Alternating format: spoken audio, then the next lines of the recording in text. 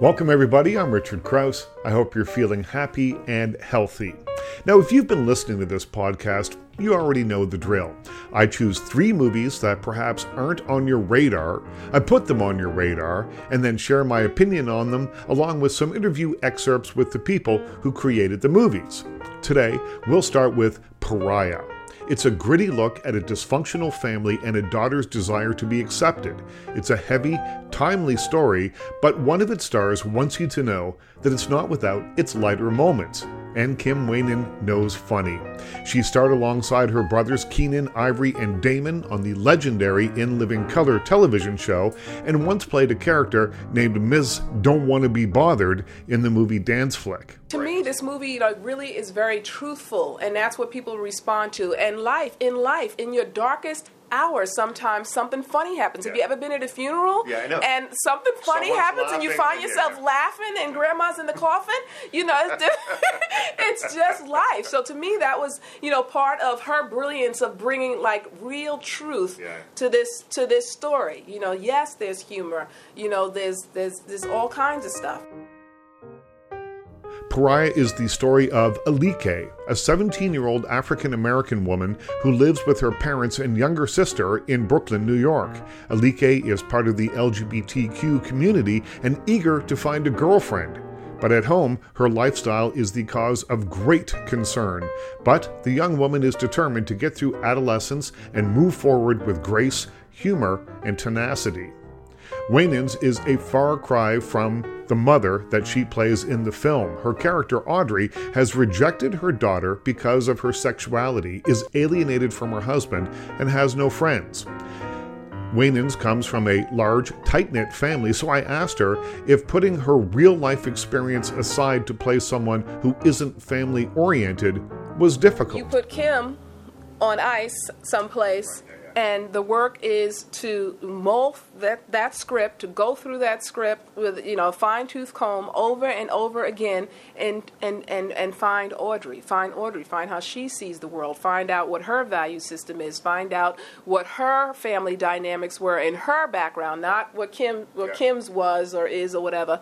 And so that's the work, is to really, and I did this by talking to Dee where there were holes, where there were things that I didn't understand or whatever. I would talk to Dee and get answers from her, or I would just create them based on the information that I did have.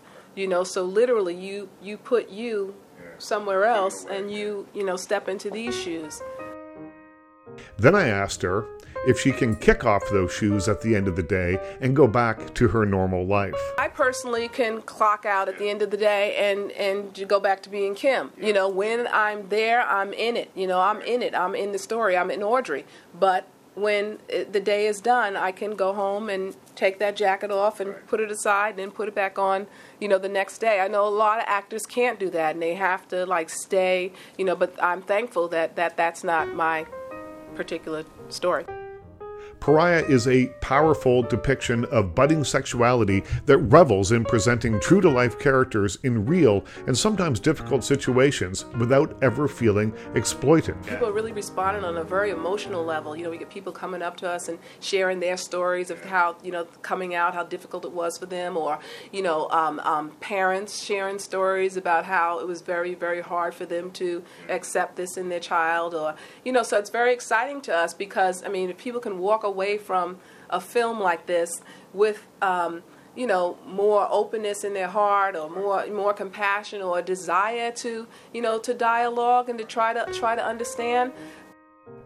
There's nothing formulaic about Pariah. It's a coming-of-age story that tells a specific story, but with a universal message. It's a beautiful story, and it's very, very universal. I think people from cross-sections of life are really going to be able to relate to.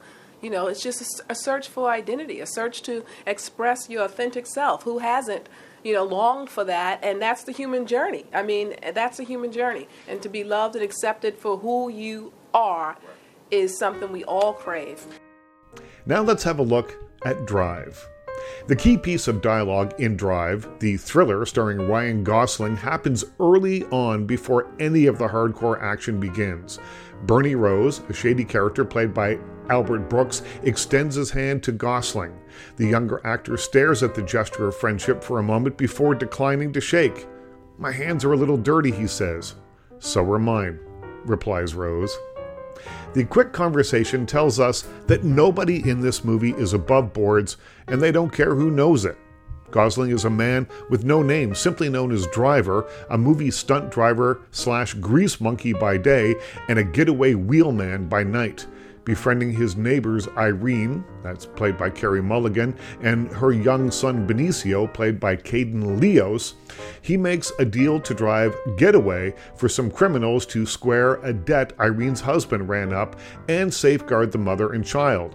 When the deal goes bad, he unwittingly becomes involved in a treacherous situation involving Irene's recently paroled husband, $1 million in cash, and some very angry mobsters. Drive is an art house thriller. It's stylized with lighting effects, lots of slow motion, and interesting camera angles that create a sense of unease that permeates every scene. For every instance of brutal violence, director Nicholas Refn, he made movies like Valhalla Rising and Bronson up to that point, also escalates the movie's sense of heightened reality.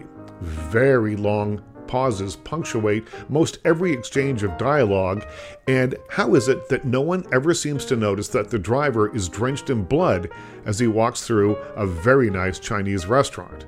Drive exists in his own world, and it is a fascinating place. Albert Brooks is cast against type as a mobster. We're used to seeing him in comedies like Modern Romance, Lost in America, Defending Your Life, or Broadcast News, so I asked him about taking on a role that was so far out of his wheelhouse. The same 12 people play all the roles, and even though you may like an actor, there's no surprise anymore. When Edward G. Robinson came on screen, you knew what he was going to do. So the fact that Nicholas thought this was a good idea worked for everybody. I wanted to try something different. It doesn't let the audience know 100% what's going to happen just because they see me. As a matter of fact, they may even think something different. And it helps. It's always a good thing in movies if you can do that and pull it off. I had said to my agent for a long time, I would make an interesting villain. Because, real villains in life are they're charming, weird, interesting people. They're not one-dimensional people at all. It's why they can suck so many people in. Right. And so I had wanted this. And then I was minding my own business, and this all happened in like a 24-hour period. This gentleman's in town, Mr. Riffin, he's in this house for 2 days. Here's this script, would you go see him? And I've tried to convince directors of parts that I really thought I could do over the years, and they had someone else totally different in mind, and it's really hard to do it that way.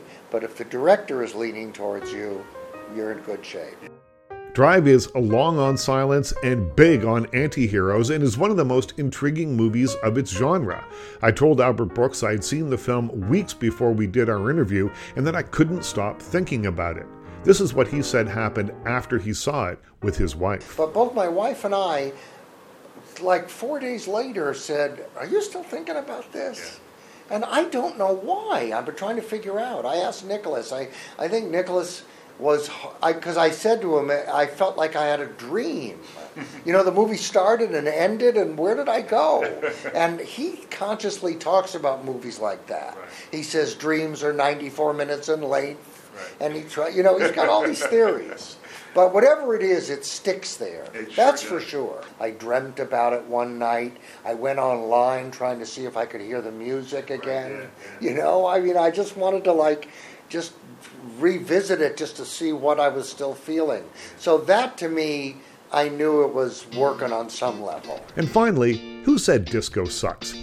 The Secret Disco Revolution, a documentary by Jamie Kastner, says that the disco era was greatly misunderstood. The movie makes the case that disco was an accelerator for the liberation of gay people, of African American people, and women. He gets into the underside of the disco movement by talking to many of the era's biggest stars, including Gloria Gaynor, who sang I Will Survive, the Village People, and who hasn't done the arm motions to YMCA on the dance floor.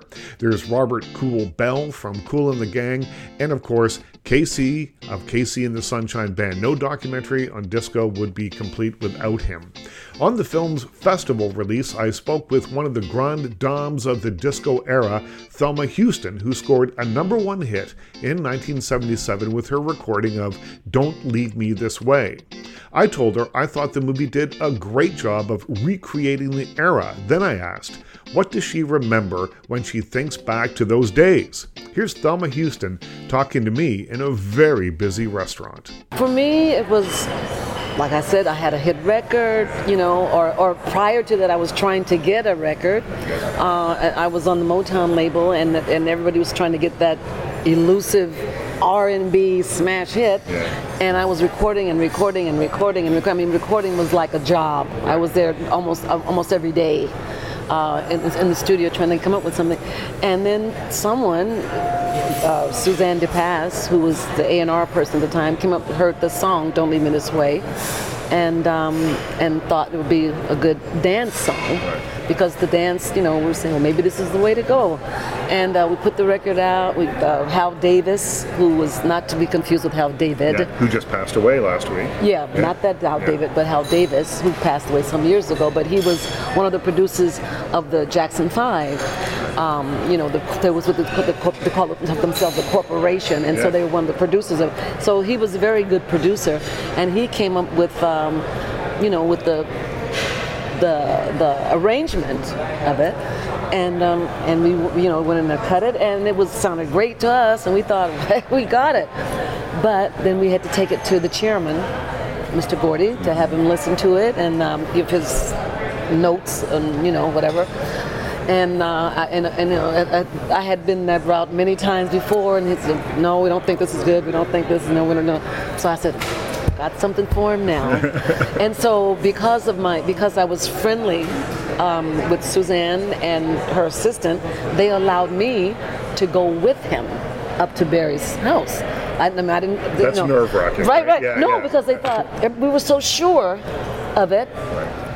So I'm going to be there, and I was like, I'm going to be there, and he's going to say it's a hit, and it's going to be woo, Mr. Woo Woo, and I was all excited. Early in the morning, we went up there to the mansion up in Bel Air, and we were sitting, and they played some things, and then they saved mine to the end.